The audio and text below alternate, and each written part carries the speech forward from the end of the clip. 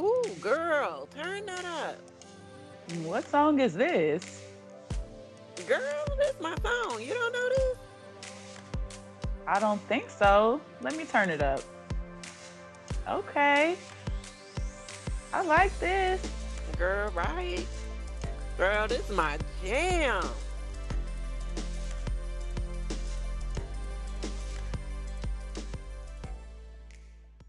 Hey, everybody. Welcome back to My Sister's Jam. I'm your host, Camille, and I'm here with your other host, my lovely big sister, Missy. Hey, girl. Hey, girl, hey. What's up going with on? you, girl? Girl, nothing. Nothing. Well, listeners, on today's episode, we will be discussing some of our favorite jams from scary movies and spooky TV shows. Yeah. And we are excited about it. We are so excited about it, y'all. Like, we hope we can Yes. shut up. Yeah, but we probably won't be able to. And to commemorate this spooky episode, we got our spooky drinks. Sister, what you drinking? I got a spooky drink. It's called a Halloween margarita that I found online. It's basically apple cider syrup that I made, and the recipe called for tequila, but I did not have tequila and I did not feel like going to get any, so I just used 100 proof whiskey and lime juice, and it is extremely delicious. I'm surprised it still came out good with whiskey. I'm like, this is no longer a margarita if it's not tequila. So we're gonna have to change the name for you, I guess. Halloween Missy Eater. There you go. Well, my drink is wine, but it's spooky because it is sweet red wine, and that is not a thing that I usually drink. So I was afraid. Not drink sweet red. I was creeped out by the sweet factor, but it's actually decent. And the only reason I bought it is because it still had a decent alcohol content. Usually the sweet wines are low in alcohol and I don't roll with that. But this one was still 12%. And that's good enough for me. And it's actually kind of tasty. So spooky. Very good. You went out on a limb. Yes, I did. Now, y'all, like we said, we are super excited for this scary episode as we both love horror movies and the scores that contributed to their success. So we are going to dive deep into those. But first, what I want to do is give y'all a few horror movie fast facts just to get you in the spooky mood. Are you ready for some fast facts? That'll be kind of not that fast because they're a little bit long, but are you ready for some fast facts? I'm ready for all the facts when it comes to horror movies, sister. Let's go. Let's go.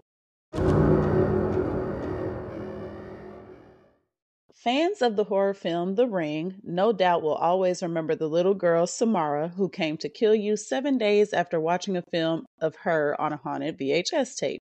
The producers created her stiff, unnatural movements by having the actress walk backwards during her scenes and then reversing the move post-production, resulting in the ultra-creepy Samara walk. In Alfred Hitchcock's classic movie Psycho, everyone knows the legendary shower scene where the main character, Marion, played of course by Janet Leigh, mother of future Scream Queen Jamie Lee Curtis, is killed by Norman Bates. Well, the scene, which lasted only 45 seconds, took a week to shoot due to strict censorship rules and the directors having to strategically shoot Lee's naked body. In the horror classic Scream, it's revealed that Sydney's boyfriend Billy is one of the killers that has been terrorizing her and their whole town the entire time. Well, after this big reveal, there's a scene where Sydney stabs Billy with the pointed end of an umbrella, and Billy cries out in pain. Well, that cry was real, as the protective vest that actor Skeet Ulrich was wearing didn't do its job, and he got stabbed with the umbrella, hitting an old wound from a prior open heart surgery operation. Ouch.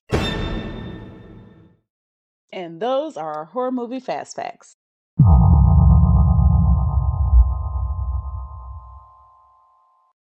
I mean, yikes. Wow. Yikes. Do your job. Protective vest. Do it all the way. Because I'm sure it wasn't as hard as it could have been, but do your job completely. Protective vest. Now, If you are ready, sister, I am absolutely ready for you to jump into your first spooky jam. Are Girl, you let's ready? get into it. Girl, let's go because we got to try and get through all this information. Let's go. I could talk about horror movies for hours, but let us go. So my first jam from horror movies or scary TV shows is the main title from A Nightmare on Elm Street from composer Charles Bernstein. Written by American composer Charles Harold Bernstein, the main title from A Nightmare on Elm Street was released in 1984 as part of the movie's original motion picture soundtrack. Now, those that are familiar with A Nightmare on Elm Street, which is everybody, this is the song that plays at the very beginning of part 1 when Freddy is in the boiler room making his glove. It also plays at different times throughout the first movie. The song is super creepy and it is perfect for horror villain Freddy Krueger. Now, Charles Bernstein, hopefully I'm saying his name right, Bernstein or Bernstein, is a Daytime Emmy Award-winning composer of film and television scores, including, of course, A Nightmare on Elm Street, Cujo, and Miss Evers' Boys. In an archived interview that I found online, he talked about what it's like working on a film score for a horror film as opposed to other genres. Mm-hmm. He noted that horror and suspense film scores, in his opinion, are great for composers because they provide for such a wide range of stylistic and experimental music possibilities, which I could kind of see that. Absolutely. You can get really weird. Like, it doesn't have to be like a good song, quote unquote. You can really get kind of kooky. And so many different sounds actually turn out to sound creepy, which we will discover throughout this episode. Yes, we will. So he got his initial ideas and inspirations for the score by spending time with the crew while filming, as the movie wasn't yet completed when he started work on the soundtrack. And he spent lots of time watching the footage of what had already been shot to get a feel for Freddy and his vibe. When running his ideas for the theme by Wes Craven, the director, the legendary Wes Craven, he said Wes was super supportive and gave him creative reign over the score. He was really easy to work with, according to him. The results were fantastic, of course, as the movie went on to become a horror movie classic, grossing almost $60 million worldwide with a budget of only $1.1 million. Nice. The score plays a huge role in films, and you got to give credit where credit is due. Absolutely. And so you can't help but understand that the score was part of the reason for its huge success. Now, those closest to me know that Freddy Krueger is my favorite horror movie villain of all time. Yes. I love him. He is everything. And I actually got to meet Robert Englund either February or March of this year when I went to a horror convention in North Carolina that he was going to be at. And I got to meet him amongst many other famous people, but he was the one I was super, super there for. And I got a picture with him and he was so nice and sweet. And I was incredibly nervous. He was like, "It's okay. You can put your arm around me." I was like, "Oh my gosh." I don't know if I want to put my arm around you, Freddy Krueger. Like, first of all, I don't know if I quite trust you, sir.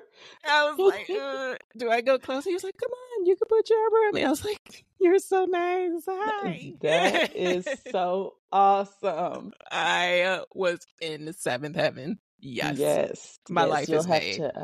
You'll have to share on the socials so y'all can see. I sure will. I would love to. And that is my first horror movie jam. I absolutely love it. Well, my first horror movie jam is Helen's Theme. This is the Candyman music by Philip Glass. Now, yes, Candyman. Yep. I ain't gonna say that too many times here, y'all. We're not gonna say that 5 times. Was it Not 5 gonna say times? that too many times. I'm gonna have to start calling him C-Man or something now. Y'all know who I'm talking about. Okay, so the film score was composed again by Philip Glass, and according to Philip, it has become a classic. So I still make money from that score and get checks every year. Must be That's what nice, I'm Philip Glass. talking Get about. that I money. mean, get that passive income, Do it. Now, now, a compilation of music from the film and from the first sequel was released under the title The Music of Candyman as the inaugural release of Glass's Orange Mountain Music Record Company in 2001. Now, this music definitely sends chills over you, y'all, especially if you can remember the movie. But like even the song on its own is still chilling in a just Yes, it is. it is. It is. It is. But it also, and I'm gonna see how you feel about this. This music also makes me think of Tupac's song "I Ain't Mad at You." Can you hear that at the very beginning? Do you hear those similarities at the very beginning of the Candyman theme? And as soon as like Tupac finished that little monologue at the beginning of "I Ain't Mad at You," and then the music comes in. That it's in both. Oh yeah, I Yes. do. Yes. Yeah, it sounds almost the same to me. Those first yeah, few notes, I just kind of those see first couple. that. A little bit. Okay, So no. Yeah, but I'm I with mean, you. I ain't mad at you. It isn't creepy, but it sounds similar, y'all. So Right. let us know what you think. Do you think it sounds similar? I don't know. But anywho, more about the movie. This iconic 1992 supernatural horror film, Candyman, the original one is what we're referring to, of course, because there Yes. were sequels released in 95, 99, and 2021. But the original follows a Chicago graduate student, Helen, completing a thesis on urban legends and folklore, which leads her to the legend of the Candyman, the ghost of an African American artist and the son of a slave who was murdered by a mob of angry white men in the late 19th century for his relationship with the daughter of a wealthy man. Now, they cut off his right hand and covered him in honey, which attracted bees and led him to being stung to death. His corpse was burned in the same area where the Cabrini Green homes were eventually built. Now, it's a housing project in Chicago, for those of y'all that aren't familiar, but Or that's what that former. is. Right, yeah, it's gone now. They I tore it think it's down, on but now. Yep. yeah. Now, legend has it that the Seaman is a spirit who kills anyone that speaks his name 5 times in front of a mirror. Now, the actor who starred in the film as the title character, that actor's Tony Todd, he had to film all relevant bee scenes using real honeybees, including in his mouth, while wearing a protective mouthpiece, of course, to prevent stings. But the stings were not completely prevented, and he endured 23 bee stings, with the film studio having to pay him $1,000 for every sting, which was a bonus that he negotiated with them. I'm like, yeah, you better get your coin. Tell them I'll do this, but listen, you go run me some extra I'm gonna money have for real this, okay? bees in my mouth. Real actual bees in my mouth, boy. Listen. Anywho, now the honeybees in the movie were controlled by Norman Gary, who previously handled the bees on films such as The Deadly Bees from 1966, My Girl from 91, we remember that, and Fried Green Tomatoes, also from 91. Now, the film used more than 200,000 real honeybees throughout, and most of the crew wore bodysuits to be protected from stings, but all of them ended up facing at least one. And I'm like, I would not have signed up to be in or around this movie. Like, I could not have done this. Like, I just don't know. The bees, no, forget these bees. Y'all can have it. I have been stung enough in my life naturally to not, girl. Listen, I've been stung like 3 or 4 times. Well, knock on wood, I have not. But I don't want to, okay? I just don't want to. I'm cool where I'm at. And this movie definitely used to scare the crap out of me as a kid. And I'm sure this music had a lot to do with it because it's so stinking chilling. But I remember my daddy had a long coat. And it didn't even look anything like Candyman's coat. But the coat scared me, y'all. I was that scared of the movie that his coat just scared me when it was like hanging in the closet. And I'm like, nope. Nope, don't like it. Close the door. Like, I don't want to see it. It was that scary. It kind of looked like Candyman coat. It I did feel look like my like daddy's was like denim with like a brown leather collar or some, I don't know, some 90s looking coat. And Candyman's was actually brown, I think. I don't know, but yeah, it was a coat and it was long, and I was not. you were not here for it. You weren't there for the coat. I wasn't here for the coat. So if y'all got Candyman coats in y'all closet somewhere, go on and get rid of those. Go on and get them out of here. Yes, but that is my first scary movie jam. A very good one. An absolutely wonderful fave. Horror movie. Yes. Yes. All right. So we are on to my second one, girl. So my second song that I'm going to discuss is called The Funeral March of a Marionette from Alfred Hitchcock Presents. Now, this was from a TV show. Those old heads like me that remember Alfred Hitchcock Presents. So The Funeral March of a Marionette is a short classical piece by French composer Charles Gounod. It was originally written as a solo piano piece in 1872 and then was orchestrated in 1879. However, it became best known as the theme music for the legendary show Alfred Hitchcock Presents that aired on CBS and NBC between 1955 and 1965. Now, I know what y'all thinking. Y'all like, Missy, girl, ain't no way you were alive in 1955 to 1965. Watching this show. But I'll get to that. Created, hosted, and produced by famed English film director and screenwriter Sir Alfred Joseph Hitchcock, the anthology series features stories in the genres of horror, mystery, suspense, and crime. Hitchcock, whose legacy also includes directing iconic films like Psycho, for which he was nominated for an Oscar, The Birds, and Dial M for Murder, he chose Funeral March of a Marionette as the theme music for the show after hearing the song in a movie, and it left a lasting impact on him. So Alfred Hitchcock Presents quickly became known for its title sequence, which included the song, a caricature line drawing of Hitchcock and his absolutely adorable plump frame, which he drew himself. He drew this line drawing himself, and the silhouette of Hitchcock himself walking into the line drawing. He always opened the show with a monologue that started with "Good evening." I always remember that like forever. Good evening. And then he'd basically set up what the show was going to be about and deliver a few jokes in his dry, monotone voice. And he'd shoot the monologue either from an empty room in the studio or from the set of the actual episode. The show was a huge success and is still in syndication to this day.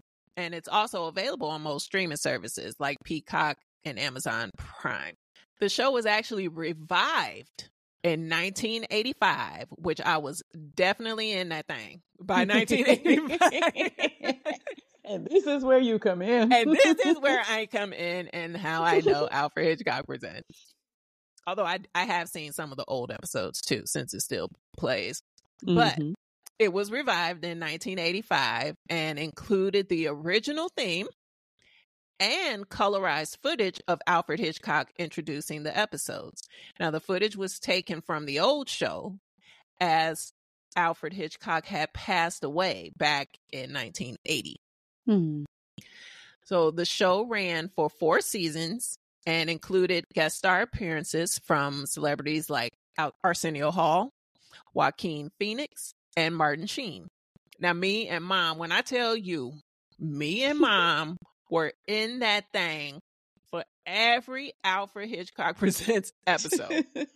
Like everyone, it was kind of like a mixture of like Twilight Zone / Tales from the Crypt. It was like that kind of series. Like Alfred Hitchcock would introduce the show and like give you the premise of the show, and then it would go into the episode, and then he would close out the show. letting you know like Yes. what happened, kind of give you an epilogue. Outstanding, great, and suspenseful show with an iconic, super recognizable show theme. And that is my second jam. Awesome. Yeah, I think you and Mom might be the only people I ever hear talk about Alfred Hitchcock. I don't know. I don't know much about him. A little bit He was before my so time. huge. But Yeah, definitely yes, before a lot of people's time, but absolutely pivotal memory, like in pop culture, huge horror director, iconic films. for sure. Well, you did mention The Twilight Zone, which takes me right into my next spooky jam, which is Hey. The Twilight Zone theme by Mm. Marius, or maybe Marius Constant. The Twilight Zone is an anthology television series created by Rod Serling, in which characters find themselves dealing with often disturbing or unusual events, an experience described as entering the Twilight Zone. Now, the Mm. episodes are in various genres, including fantasy, science fiction, absurdism, dystopian fiction, suspense, horror, supernatural drama, black comedy, and psychological thriller, frequently concluding with an unexpected twist and usually a moral. Now, a Mm. popular and critical success, it introduced many Americans to common sci fi and fantasy tropes. The first series, shot entirely in black and white, ran on CBS for 5 seasons from 1959 to 1964. Classic. Now, Marius Constant was a Romanian born French composer and conductor. Although known in the classical world primarily for his ballet scores, his most widely known music was the iconic guitar theme for the Twilight Zone American television series. Mm-hmm. Now, in the late 1950s, Constant was commissioned by Lud Gluskin of CBS to create a number of short pieces for the CBS stock music library that could be used in CBS radio and TV shows. The unusual, sometimes discordant nature of Constant's work meant that the pieces were seldom heard or used.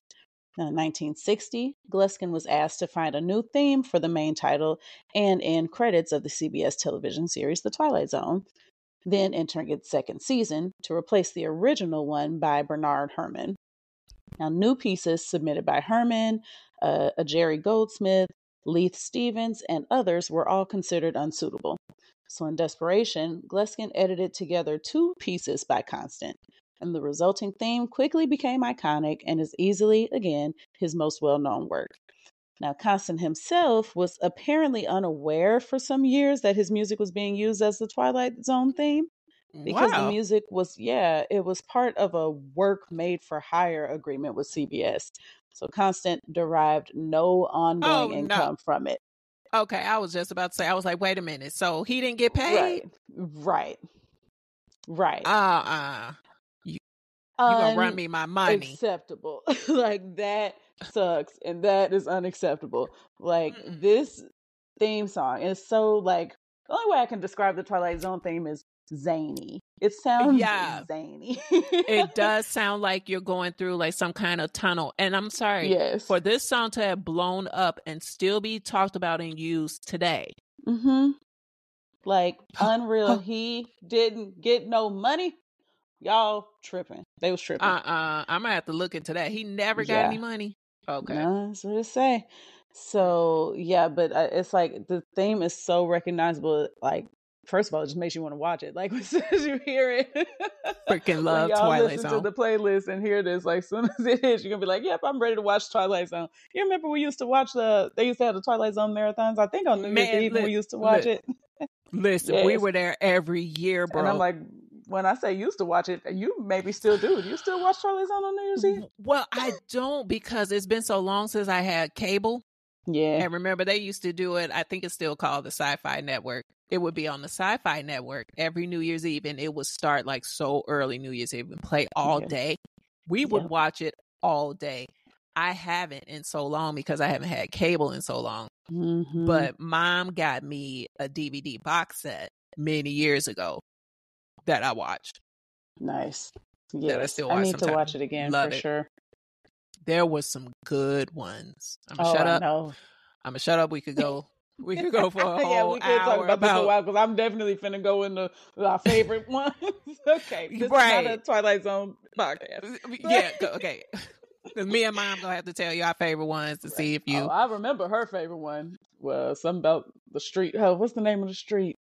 She not Wimberley. That's what I was gonna say. And then I almost said Waverly. Is it Waverly?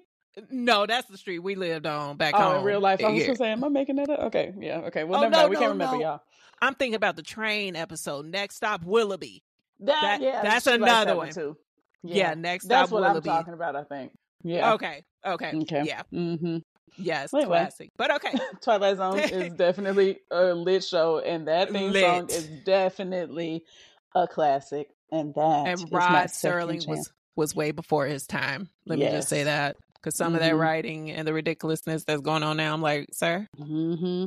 Oh, remember that one where like he was freezing people or something, like if stopping time and people in the bank were just standing there. Oh, yes, this is some good episodes. Man, and then remember the dude that would be like in the bars and stuff and would make people mad because he talked too much and somebody bet him to stop talking for a day. I don't remember that one. Somebody bet him in the pool hall to stop talking for like 24 hours and they would give him like this insane amount of money for back in the day. It may have been like $100 or $1,000 or whatever. And he did it. Like he stopped talking for 24 hours, but they were joking with him. They were like, oh man, we were just busting your chops. We didn't think you could actually do it, bro. And in order to do it, he had his vocal cords cut. Oh my gosh. You know what? Yeah, I need to watch this again. That is one of my absolute favorites. That was revealed at the end. Like he pulled out his turtleneck and had this huge scar on his throat. Oh my gosh. So this too much. But anyway, okay. All right. On to wonderful. On to my third jam. Okay. Yes. So my third jam is called The Coronation, The Blood from the movie Carrie. By by Pino Donaggio from the 1976 Stephen King horror amazingness called Carrie. The Coronation, The Blood was written and composed by Italian musician and singer Pino Donaggio. The soundtrack for the film was originally released on vinyl in 1976 under the United Artists Records label. Now, everyone knows that the movie became a legend in the horror movie genre, period, right? Period. Being cited as one of the best films of 1976, several publications regarding it as one of the greatest horror films ever made. It was ranked 86th on Empire's list of 500 greatest movies of all time. And the famous prom scene was ranked 8th on Bravo's list of the 100 scariest movie moments in history. I kind of want to know what were the 7 above it, but that'll be for another time. Oh, right, yeah. I got to look into that too. But 8th, I mean, that's huge. That's huge. And it was so spooky, I probably would have put it up there a little bit more, but that's still huge. So, Carrie is one of the very few horror films to be nominated for multiple Academy Awards, with Sissy Spacek, who played Carrie, nominated for Best Actress, and Piper Laurie, who played her mom, as Best Supporting Actress. On the side note, we lost Piper Laurie just like a few weeks ago, actually. May she rest in peace. Yeah. So these nominations were absolutely well-deserved because, baby, when I tell you that both of these women played these parts like rent was past due. Rent been due for about 3 months the way they played these roles, okay? They said, we finna get this money finna get this money. They gonna pay us, okay? Now, to this day, I have yet to watch a movie where the movie was better than the book. Now, that's always the great debate, ain't it? It's always the great debate. And usually the rule of thumb, the usual truth is that the book is always better than the movie. But for me, the book was fire. Please believe. And it was hugely significant as this was Stephen King's first published novel. His first published novel was Carrie. Nice. However, it was the movie for me Mm-hmm. in this instance. Okay. But anyway, let's get to the Coronation of Blood, which is a hauntingly beautiful piece. It's a classical piece of music that begins playing after Tommy and Carrie are announced as prom king and queen at the prom. Okay. Now, this is a creepy AF song that plays during that entire sequence that culminates or that ends with the pig blood being dumped on Carrie. Okay. Mm-hmm. That song gives me literal chills. And the score in this movie plays such a pivotal, essential role in sealing, to me at least, the absolute creepiness of this scene. Yes. Now, website Rotten Tomatoes described the movie perfectly. Mm-hmm. They said, Carrie is a horrifying look at supernatural powers, high school cruelty, and teen angst. And it brings us one of the most memorable and disturbing prom scenes in history. Period. The end. Let's all go home. So Sissy Spacek revealed in a 2014 interview that doing the actual prom scene itself wasn't that bad. She noted that they warmed up the fake blood before her husband, Jack Fisk, who was the film's art director, he would pour it on her. And so because it was warm, it kind of felt like a warm blanket. So it wasn't like this shock to her system. Yeah. Mm-hmm. However, to preserve the continuity of the scene, which was shot over a period of days, she slept in the blood-soaked gown for days until the scene was wrapped. Girl, you're talking about some dedication to your work. I guess she was nominated for a stinking Oscar. Because, man, I'd be like, listen, I'm going to take this off. I'm going to lay it down right here. I'm going to put it right back on tomorrow, okay? But I am not sleeping in this. Right. Man. But, like, I get it. Like, it's that kind of attention to detail and freaking scary music like The Coronation. And when y'all go listen to it, y'all are going to remember immediately. That's so funny. It's those type of things. Yeah, I was just gonna say we were chatting with our mama the other day about these songs, and mom was able to like just listen to the song and say what was happening at each point in the song. She's like, "Oh, that's when they was doing this. That's when Carrie did this. That's what," and I'm like, "How can you do this? How can you do this?" But the music is that important to the movie. Like it's that connected to what's going on in the movie that you can do that. You can like just play it in your head when you're hearing this stuff. And it speaks to the scene as well, right? It's like, okay, because the whole scene is kind of in slow motion and it's freaking creepy. And you know exactly when the blood spills. You know when Sue is holding the rope. I'm like, oh. And this guy, Pino Donaggio, he composed this stuff. It's like you guys out there that compose music and write music, you're freaking geniuses. Because how? I wonder, this is the scene filmed first? This is probably a very stupid question. But, you know, like, I wonder, is the scene filmed first and then, like, does the music composer, like, watch it silently and then they're like, okay, I could put some music to this, or the other way around? I don't know. I don't know. I don't think that's a dumb question because I think it probably does vary. Like, that's why I mentioned with the Nightmare on Elm Street one, like, they made a point to mention how he was brought in to work on it, but the film wasn't finished. So I don't know if it's a thing where it's usually worked on after the movie is shot, like they watch the movie, you know, or what have you. I'm not sure how that works. That's actually a good question. Don't know, but that music from Carrie just fits the scene so perfectly. I feel like he had to have made it after the filming was done. Because, man, if I don't know, whatever, it came out perfect. However, whatever order they did it in, it's perfect. Crazy. Such a good music. Such an amazing movie. Goes down in history. Absolutely. And that's my third horror movie jam. Very good one. Well, my third horror movie jam is the Halloween theme by John Carpenter.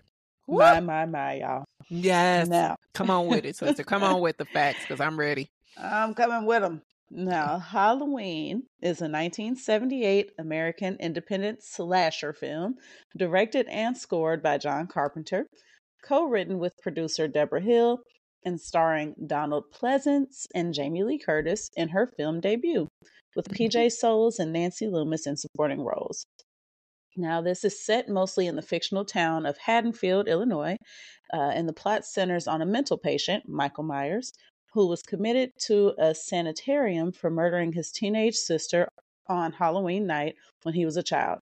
15 years later, having escaped and returned to his hometown, he stalks teenage babysitter Laurie Strode and her friends while under pursuit by his psychiatrist, Dr. Samuel Loomis.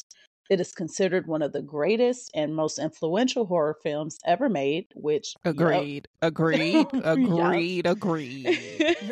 Facts. Okay. Yes. And in 2006, it was selected for preservation in the United States National Film Registry by the Library of Congress as being culturally, historically, or aesthetically significant. It is.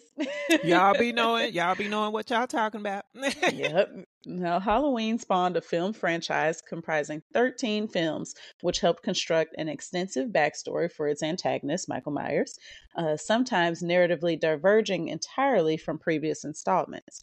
Now, additionally, a novelization, a video game, and a comic book series have been based on the film. Now, that I did not know. Mm-hmm. I did not know any of that. Yes. I was going to say, didn't we have a video game? But no, we had a Friday the 13th We had a Friday the 13th game. Yeah. Way back on the Nintendo. Oh, right. Oh, my goodness. Yeah, no. I don't remember that, though. Okay. Though many film directors write, direct, and even produce movies themselves, it is unusual for a filmmaker to be quite as talented as John Carpenter, where he's writing, directing, and creating the soundtrack for many of his original films. Now, that's creeping lit. up, it is. That is so lit. Like, I'm like, bro, you are everything. He's doing it all.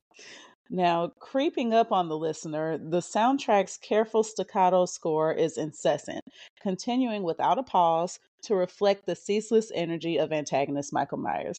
Now, right. That right there. Because the way Michael Myers, he... be there forever. I'm like, sir, why aren't you dead yet? I mean, go away. The music is just as persistent as he is. As Michael Myers. I'm like, he won't go. And the way he be moving slow, but he always catch up. Like, he always beat up. He's creeping up on you just like the music. He creeping up, yet always there. Like, always right there. Like, how is this working? Shot you, stabbed you, and you just still. And you just steadily here. Just right up on me. Right behind me. Burnt you and everything. And you there the next part. You there on the sequel. I'm like, dang, Michael. Listen. Okay. This is off topic.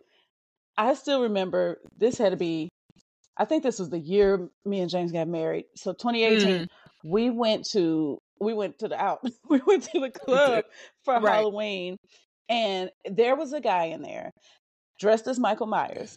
And this dude was committed, y'all. He had to be about 6'6", solid dude. He had to be 300. Oh, he was big. 350 pounds. He was solid and tall. And he stood in the middle of the dance floor and did nothing. He just stood there and looked. And I was like, see, the psychos kind of be out on Halloween, I think. And they be like, nobody's going to notice because everybody's being weird on Halloween. But I was like, you're kind of like, are you a psycho for real? You might be a psycho. And it was scary. And I wanted to take a picture with him. So I went and I said, can I take a picture with you? And he just like, I don't even remember how he said, yeah, but I took the picture. And his body felt weird. Like he felt so weird. Like he was just too solid. I don't know. There was something off about dude. And maybe I'll share that picture in the socials. I was dressed as Bride of Chucky that year. Did I? Oh, yeah. Okay. Yeah, that year. My husband I remember was Chucky. Well, it was like Yeah, a ghetto I remember Chucky. I did y'all. like a homemade costume for both of No, us. y'all But was anyway, cute though. Y'all was cute. But had did I homemade tell costumes. you? Did I tell you about how at that horror convention I went to, there was a guy walking around dressed like Michael Myers and Mm-mm. had the Halloween theme playing somewhere in his costume. Mm-mm. But the fact that he was little made it lose its effect. I'm like, See, dude, I'm 8 like inches taller than you. But I'm not okay, intimidated. hey. Well, the guy that we saw at the club was very intimidating. He was very large and scary. And I was Okay, like, so I it don't like landed. this. It landed. It landed. Okay. It definitely did. It definitely did. Okay. Also off topic. Did you see that thing on Facebook that says Black people always call these movies by the wrong thing? Like it's like the movie Child's Play. Black people, Chucky. The movie A Nightmare on Elm Street. Hey, did y'all Freddy? Right. Freddy Krueger. Did y'all go see Michael Myers? Yeah, the movie Halloween. Black people, Michael Myers. Michael Like, Myers. wait a minute now. No, We're gonna have to learn the names of these movies. Yeah, I'm gonna go see Freddy Krueger. Did you see that with Freddy Krueger? I sure did. I did. I sure did. And I know exactly what you're referring to. And yes, the answer is yes. Anyway. Why are we like this? And I love it at the same time. I do. But anyway, I do have a little bit more info about this this jam, the Halloween theme. Mm-hmm. Again, it was composed and created by John Carpenter himself. And the director was inspired by both Tubular Bells, which is the theme to William Friedkin's The Exorcist, as well as the work of Italian prog rock band Goblin. Now, again, like I've said, the music is truly iconic, and this is what I hear in my mind, like on October 1st. Like when I realize, what's today's date? October 1st. My mind is like, I mean, the memes immediately.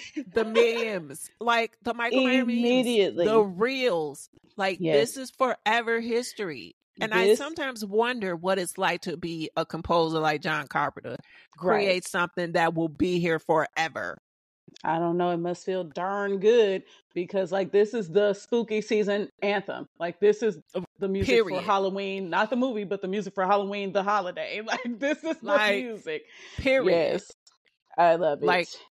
Like I don't know if y'all use the streaming service Peacock, but they do have a ton of scary movies that they upload every October of every year. All the Halloweens, I think all the Saws. So it's like you created Halloween and like you paid forever because because that ain't going away. We're gonna keep watching it every year. We're gonna every year. I mean, my kid knows who Michael Myers is. It's like I mean, it's gonna be forever. Yep. Hilarious. Well, that was my third jam. Yes, ma'am. That was an excellent choice, sister. Perfecto. Perfecto. On to my fourth jam, sister. I think that's where I am. That's right. So my fourth jam is I Got Five on It, Tethered Mix from the movie Us. And that's my fourth jam. That's all I need to say about that. Basically. Yep. Yep, because we know. Y'all know. Now, this track is by the Loonies, or just Loonies, and R&B singer Michael Marshall. But the tethered mix was composed by Michael Abels. So the original I Got Five on It was a 1995 hip-hop mega hit by American rap duo Loonies, featuring R&B singer Michael Marshall. And it was their lead single from their debut album, Operation Stackola, under the New Tribe sub-label of Virgin Records. So the song became the group's only major hit, charting in the top 10 of at least 10 different countries, becoming certified platinum by the Recording Industry Association of America, peaking at number 8 on the Billboard Hot 100, and it was voted by Pitchfork Online Magazine as one of the 250 best songs of the 90s. Yes. Which that's a huge feat because it was about 3 million best songs in the 90s. Right. Which we have discussed. So, yes. And which we will discuss in the future. So that is a huge accomplishment because some fire came out in the 90s. Mm-hmm. So the song was amazing, and it was definitely an anthem in the summer of 95. A jam. So a jam, bro, like a whole jam in 95. Like, I mean, I had that CD single, you know? Hey. And so, so fast forward to Christmas Day of 2018, when Universal Pictures released the trailer for Jordan Peele's new horror film, Us, starring Lupita Nyong'o and Winston Duke with their fine selves. Bruh. Bro, like, let's take a moment here for Winston Duke. Okay, that sir, man mm, could get it all. He's quite the looker. And He Lupita is very gorgeous as well. Very gorgeous. Oh, both of them together. I was like, ooh. Like, okay, this is a lot. It's a lot of beauty in it's here. It's a lot at one time. It's a lot at one time. So when this trailer was released, though, and I know you remember this day, sister, because we were texting like crazy about it.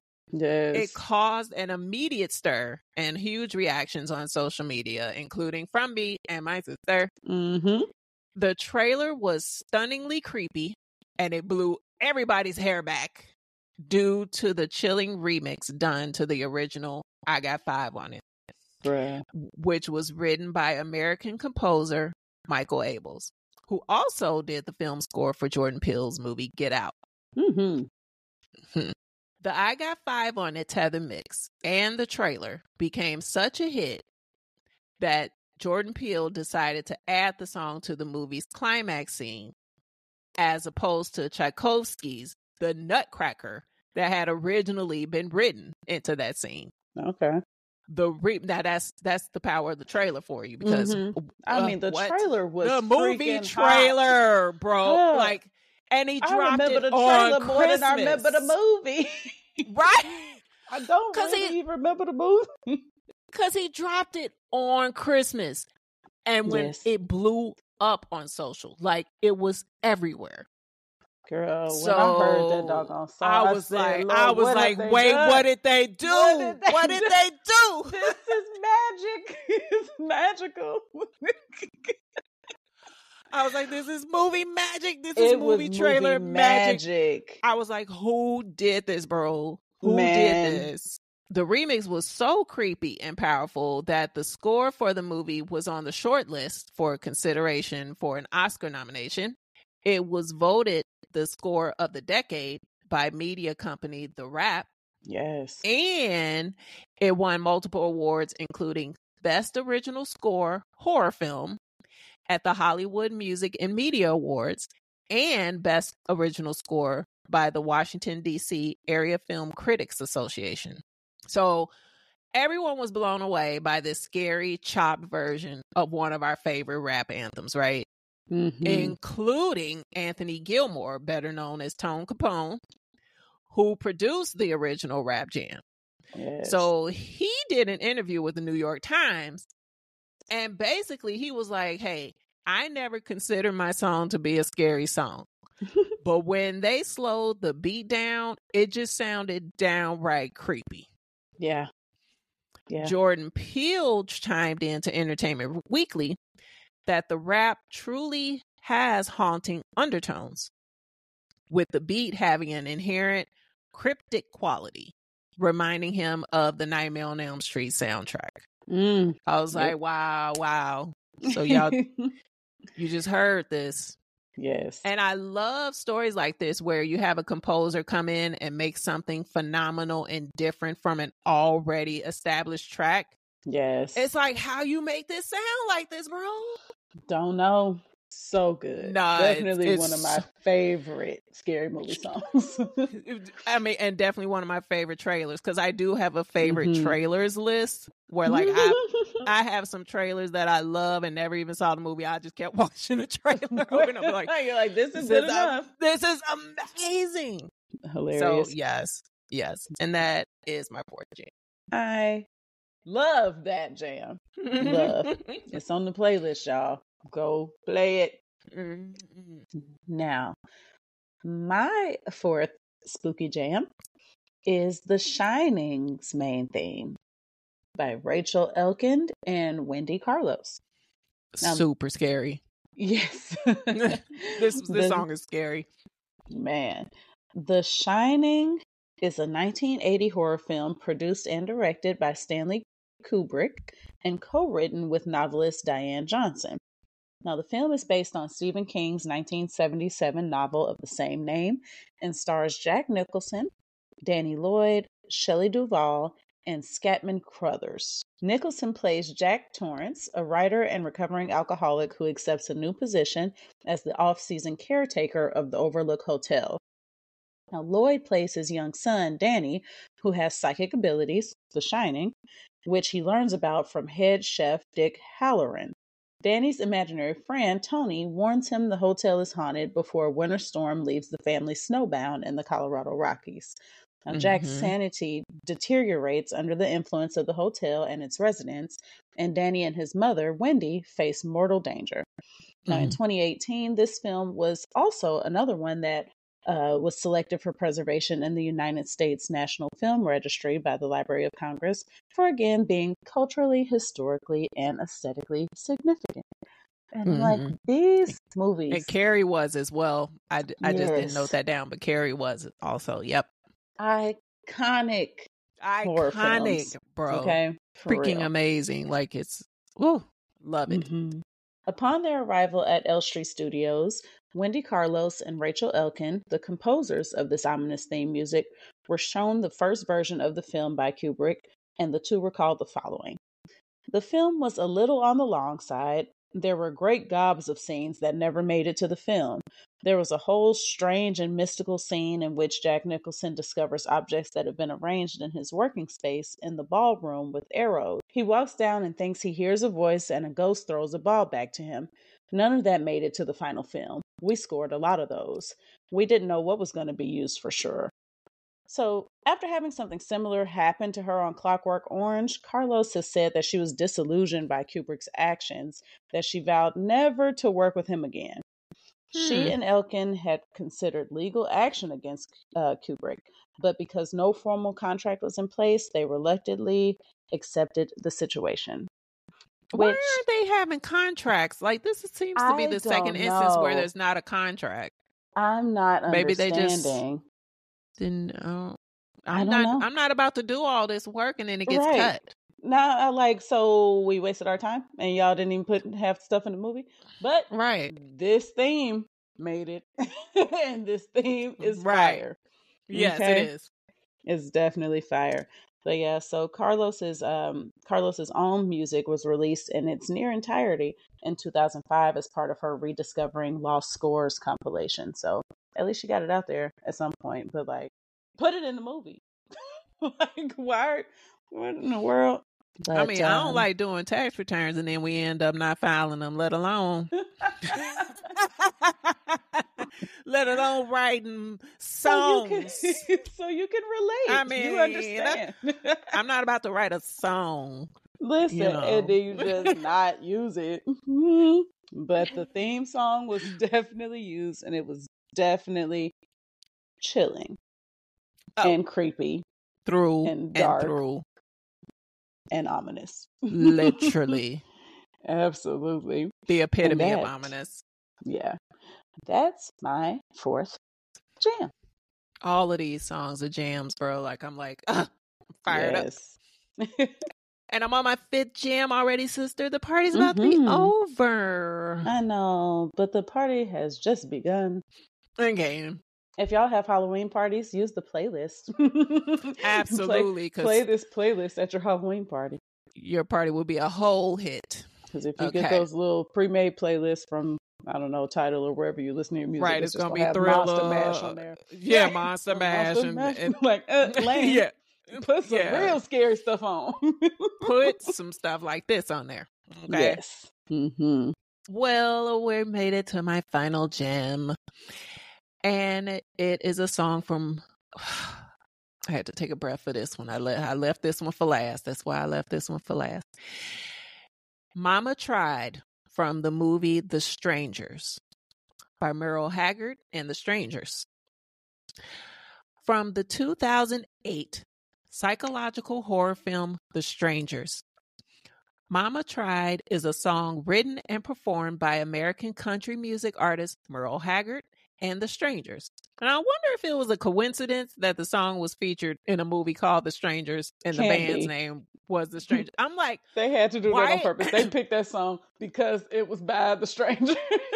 I'm like, I had no idea that the band was The Strangers. I thought it was only Merle Haggard. And so I started my research. I'm like, wait a minute, Merle Haggard and The Strangers? Y'all are so cunning. I see what you did there. I see what you did there. Yes. So the song was released in 1968 as the lead song from the band's album Mama Tried under the Capitol Records label. Now, the jam became one of the landmark songs of Merle Haggard's career, winning a Grammy Hall of Fame award in 1999, and it was selected for preservation in the National Recording Registry due to its cultural, historic, or artistic significance on March 23rd, 2016, which was only 14 days before Haggard's death. The song is centered around the pain and suffering that he caused to his own mother by being incarcerated in 1957 in San Quentin for robbery, which I think I read he did like 3 years for this crime. Okay. So let's get to how this song was used in The Strangers. And it gave me the freaking creeps. Okay. So The Strangers is honestly a terror movie, more so than a horror movie to me. Agreed. Okay. As the protagonists, James and Kristen, they are freaking terrorized by some psycho masked people at a secluded cabin in the woods somewhere. Now, this movie, this is a little personal thing. I love horror movies. I've been watching horror since I was maybe 2 or 3 years old. Okay. Mom gonna be like, why you telling people that? But because my mama loved me and she let me be who I was.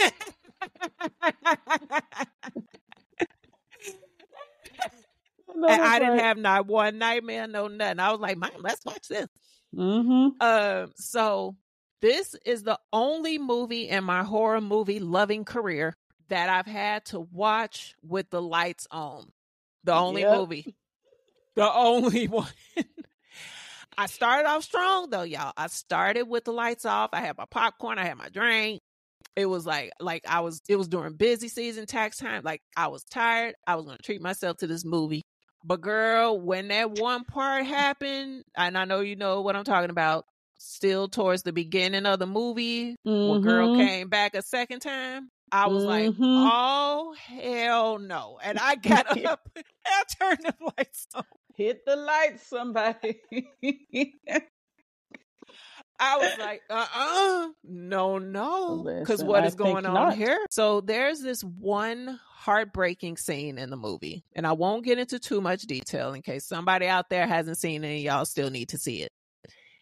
So there's this one scene that builds a ridiculous amount of tension because it's completely silent in the scene aside from this song right here, Mama Tried, playing on the record player in the cabin. And I know sister knows what scene I'm talking about. Yes, I do. I very much do. Now, there's no indication how this scene is going to go. There's no noise. There's no jump scares and other things like that that you usually see in other horror films. But this sequence is happening with this creepy as hell song playing. That's all you hear. And you're like on the edge of your freaking seat. I will remember this scene forever, period. Now, what made The Stranger so scary and different for me to the point where I had to turn the lights on was that this movie could have happened in real life. Like, this was not one of those, you know, gory, far-fetched frills and over-the-topness, you know, of your usual horror movies that's like fun and look at them, blah, blah, blah. No. This could have happened to a couple in real life. There was no jump scares. There was no, and all Right. that. There was a lot of silence, and it was the soundtrack that was full of creepy songs that you didn't even really realize were creepy until they put them in this movie, and then you're like, no. And this is one of the songs, and there were about 3 or 4 other ones from this soundtrack alone that I could have picked for this episode. Definitely, because I have another one from this movie in mind that is also creepy. Yes. Yeah. This movie is so doggone good too, y'all. Ooh, so good. The Strangers, go check it out. It's on Netflix right now. Not an ad. Look, not an ad. Not an ad. This is just me wanting you to be scared with me too. And that is my 5th and final jam. I love it. My 5th and final jam, y'all, from like the quintessential scary movie. I feel like this is the scary movie of scary movies. Absolutely.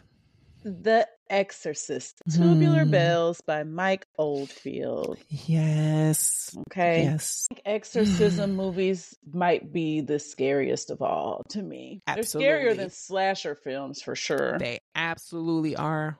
And they are. I love them, but they are scary. Yep. Very scary. So, this music, Tubular Bells, is the debut studio album by the British musician Mike Oldfield, released on May 25th, 1973, as the first album on Virgin Records. It comprises 2 mostly instrumental tracks, and Oldfield, who was only 19 years old when it was recorded, played almost all the instruments. Wow. Now, Tubular Bells initially sold slowly, but gained worldwide attention in December of 73 when its opening theme was used for the soundtrack to the horror film The Exorcist. Yes. Whew. Now, this led to a surge in sales, of course, which increased Oldfield's profile and played an important part in the growth of the Virgin Group. It stayed in the top 10 of the UK albums charts for 1 year from March of 1974, during which it reached number 1 for 1 week. It reached number 3 on the US Billboard 200 and number 1 in Canada and Australia. Now, it has sold more than 2.7 million copies in the UK and an estimated 15 million copies worldwide. Now, Mom was just telling us the other day how much this music freaked people out whenever they heard it after seeing the movie. Like, in that, again, it just shows how these scores are so connected and so interwoven with the storyline, with the images of the film. Like, it's just absolutely, it's all a big thing that works together. Like, one without the other, it doesn't hit. It doesn't hit because they together. It's so crazy how you can literally take the image of the movie away from somebody and people are still impacted, still frightened by the music by itself. It's crazy. Now, The Exorcist is, again, a 1973 American supernatural horror film directed by William Friedkin from a screenplay by William Peter Blatty, based on his 1971 novel of the same name. Now, the film stars Ellen Burstyn, Max von Sydow, Jason Miller, and Linda Blair. And the story follows... the story follows the demonic possession of a young girl and her mother's attempt to rescue her through an exorcism by 2 Catholic priests. Now, Blatty, who also produced, and Friedkin, his choice as director, had difficulty casting the film.